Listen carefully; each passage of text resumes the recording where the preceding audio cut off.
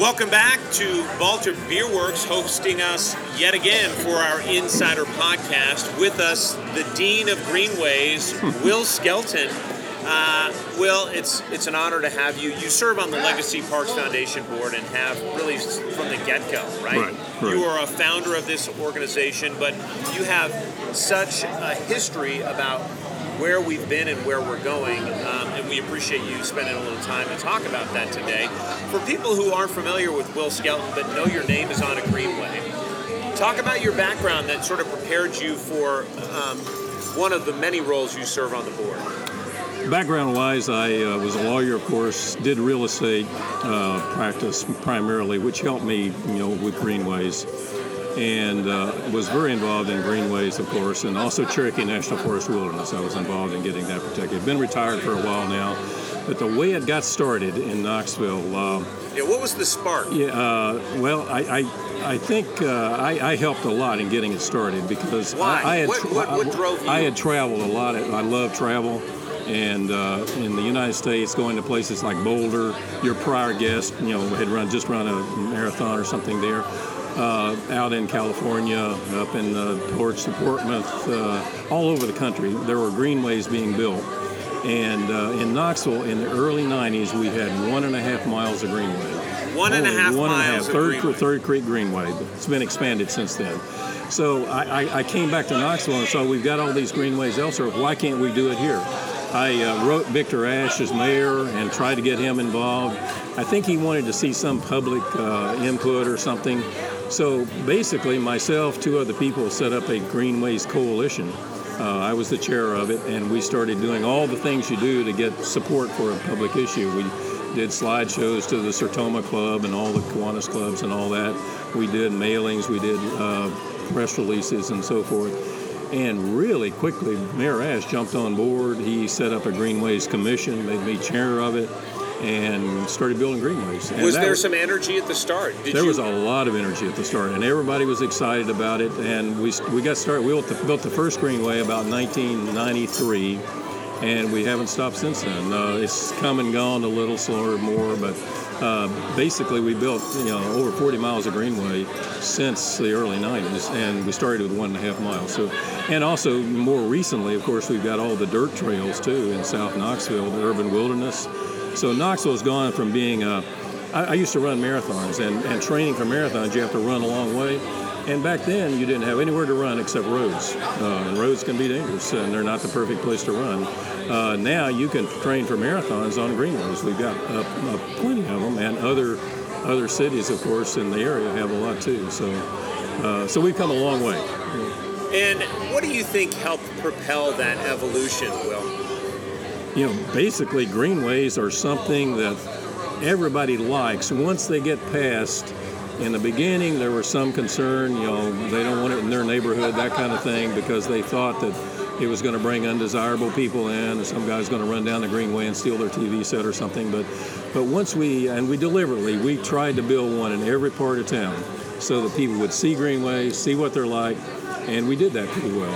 And they would see them and realize that they're not bad things and they're good things. And once people learned that they were there and use them, it's just natural for people because so many people can use them. You can bike them, you can jog, you can walk, you can use a stroller with a kid, and they're open 24 hours, basically every day of the year. Whereas a lot of money, Parks and Rec spends money on ball fields and stuff like that.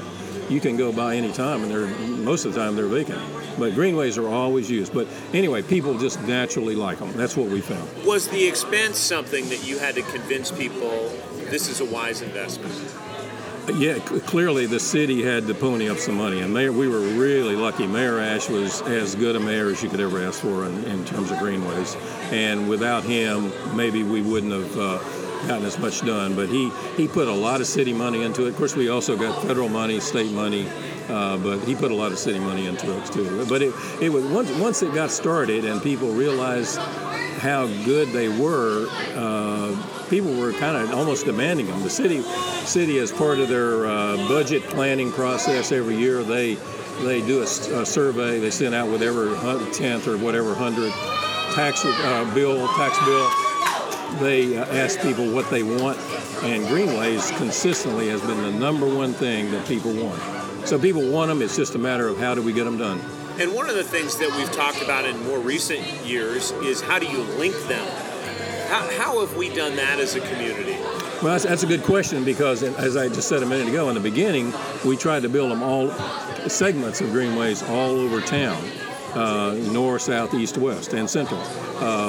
Unlike Chattanooga, in their beginning, all their greenways were right along the river. And if you get them separated like that, the next thing is to connect them.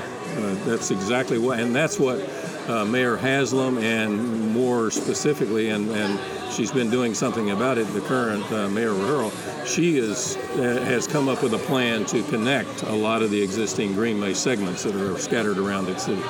In addition to the dirt trails, we're starting to see the urban wilderness on the south side also connected to pavement, so you can do both or link up with each other.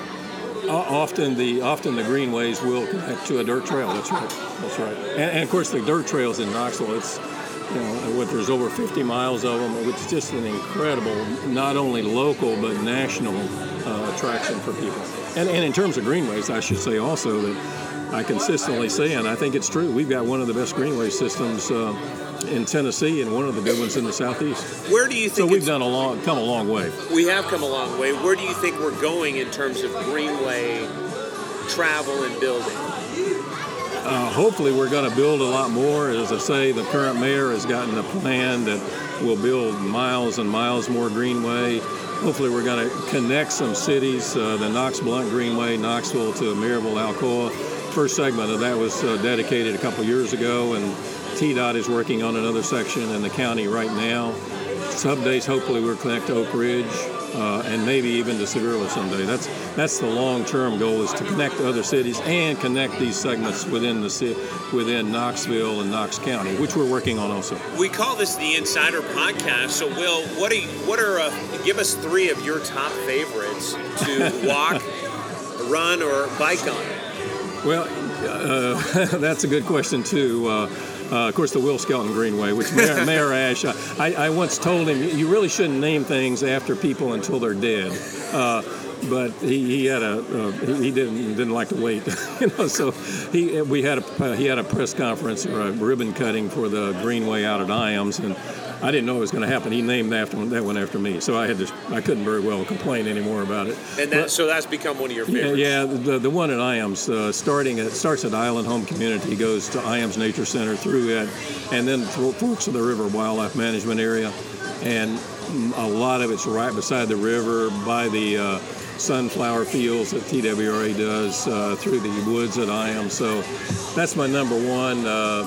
Third Creek is probably my next one, because that's the one I grew up on. That's the one we had originally, a mile and a half of. I moved to the Sequoia Hills area solely because that greenway was there. Goes right next to West High School. It starts at the river, sure, and comes up Third Creek through UT Ag Campus, and goes then out to where the Earth Fair is, and then really connects to a greenway that goes on out to the Bearden Middle School, I guess. So it's an ideal greenway because it connects pretty close, connects really to downtown, and then through a university and out to, and through residential, through some pretty wild areas, and then out to shopping areas and schools, more schools. So it's the greenway. It's a traditional definition of a greenway is a linear path, paved or not, that connects points of public access, and Third Creek really does that. And then the third one, you asked for 3. I might say the Victor Ash Greenway up in North Knoxville. It again connects. It goes through a residential area, starts at a school, goes to a park, residential areas in between, and there's an area in between that has several springs that form Third Creek. That's where Third Creek comes from. Well, you mentioned Third Creek. I know that well because it's right behind where I live, near West High School. Right. And just in the 12 years I've been here, the amount of people and the diversity of people using that to not only recreate on, but also start to commute on is pretty encouraging to see. Yeah, the city has done some traffic count things where they have a thing that shows how many people have gone by. And number one is Lakeshore Greenway, which has been expanded lately and is very nice. But Third Creek, I think, was next, and it was like 20,000 people a month or something. It was a lot of people, and you're right, it gets a lot. And that one is also a classic greenway in that it's used for transportation. A lot of them are used for recreation. Like Lakeshore is purely recreation, but Third Creek, you have students going to UT. A lot of students ride bikes to UT on Third Creek. And people going downtown. In downtown, that's right too. So, Will, you mentioned traveling around informed your passion about it. Is there a place that you see as an ideal or something that Knoxville can look to say, this is exactly what we'd like to step to next?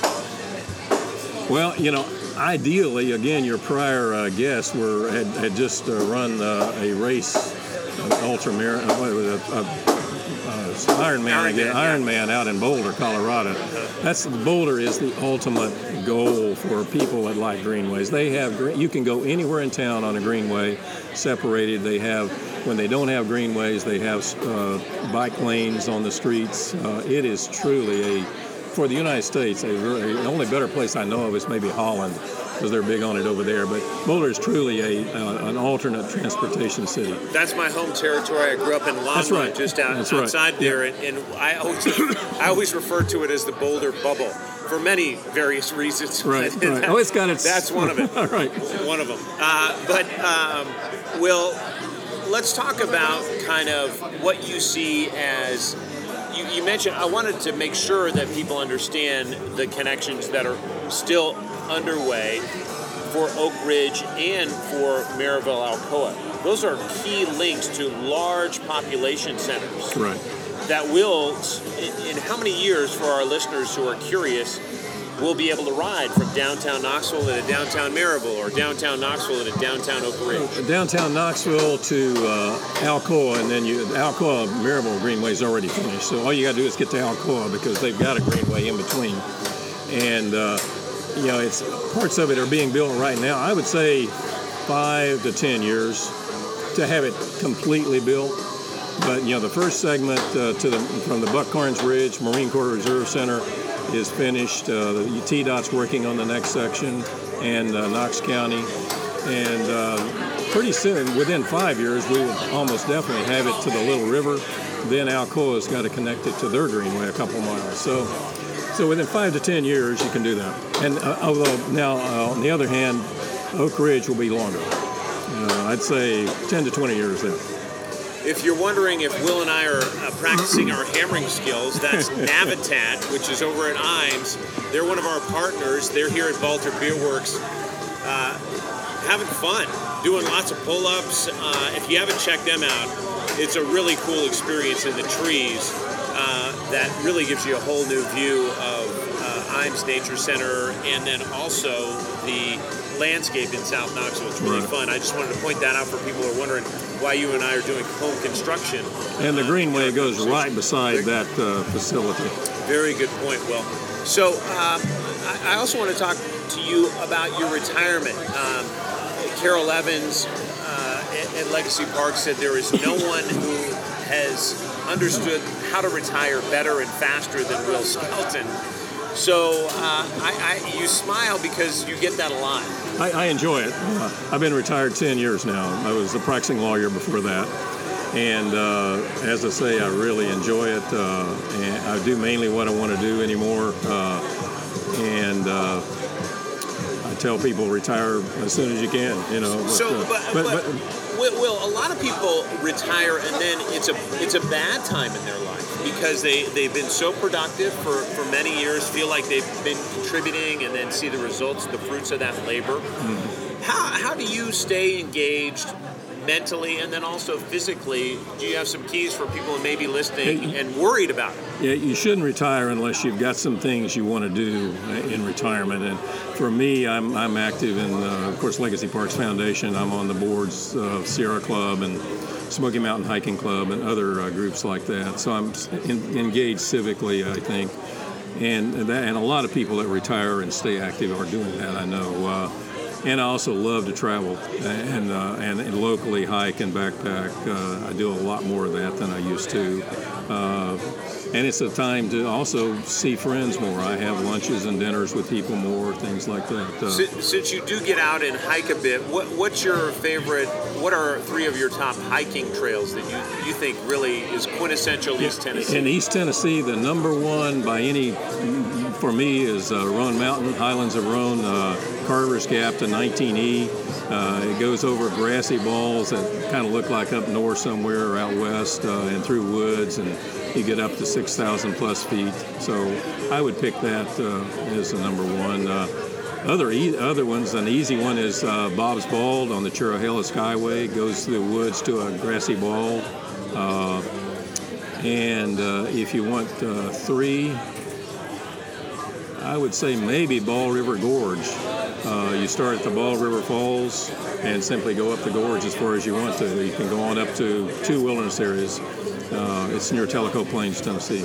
And these are how many hour hikes for people who want to go out and back? They vary. The first one, Roan Mountain, that's a weekend. That's an overnight. The other 2 you can do in 3 or 4 hours or less. Will, you're a wise man. What do you keep in your pack? What is for anybody who's going out for an overnight or even just a day pack? What's your go-to equipment list? Well, I've got a list, but you don't want to hear it all. We don't have time. Carol's looking at me over there. No. I did. No, give us a couple of essentials. What's the one thing that most people should have that they don't? Well, actually, that I take that maybe some people don't. I have a wristwatch GPS because I love maps and fiddling with maps on the computer. And every time I go hiking, backpacking, I do a track so it follows me where I go. I can get back home, and on software, I print out a track showing exactly where I was in red, and I love to do that. That's awesome. And some people carry GPSs, and plus, just to add a little more, I just got for these long backpacks to Alaska or out west. We're going out west in August. A GPS that is an emergency beacon thing. I can actually send text messages on it and send an SOS if there's a real problem. I never had to use anything like that, but of course it hadn't been available until recently. As my buddies say, that's the $50,000 button. And if you pay the insurance, you don't have to pay the $50,000. But if you don't have insurance, that's what it'll cost you. Yeah. Well, by the way, in that, just quickly, it's interesting to me how things have changed. When I first started backpacking Alaska and places like that, we were totally isolated. No way in hell of contacting anybody. And then we finally got a satellite phone, rented one actually, and now we've got this little GPS thing, InReach Garmin GPS. Things have gotten much more connected. They absolutely. What's the rowdiest hike? You mentioned Alaska. That seems like the last great frontier to me. Unless you're in Kamchatka or something in Asia. But what do you see as the rowdiest place you've ever been where you felt like, wow, this is wilderness? Well, that's really, really easy. I've hiked and backpacked all over the world, the Himalayas, South America. I've climbed mountains in South America and China, but the easy is Alaska, northern Alaska. The Brooks Range, a range of mountains runs along the northern part of Alaska, right below the Arctic Ocean. And it is a lot of it's in the gates of the Arctic National Wildlife Refuge, and I've been there 5 times, I guess, 2 weeks each time. And they drop you on a float plane, and you're there for the week or 2 weeks, and they pick you up, and you don't see anybody else in the meantime except the group you're with. So I love that. I really like it, and it's no trees. It's above tree line. Grizzly bears, incredible scenery. It's a beautiful place to be. Will Skelton, I wish everybody could see the sparkle in your eyes when you talk about the Brooks Range. Right. It's been a real pleasure, and thank you for all you've done across our city and this region to connect people to nature and really to things they should appreciate around East Tennessee. Okay. Thank you. Really fun. We hope to catch you next time here back at Balter Beer Works. They've been a great sponsor of our Insider Podcast. A new book's out for hiking as well. We talked to the authors. That's a previous podcast, Urban Hikes in Knoxville and Knox County, Tennessee. You can dial into that. The proceeds do benefit Legacy Parks Foundation. We'll catch you next time. Keep charging.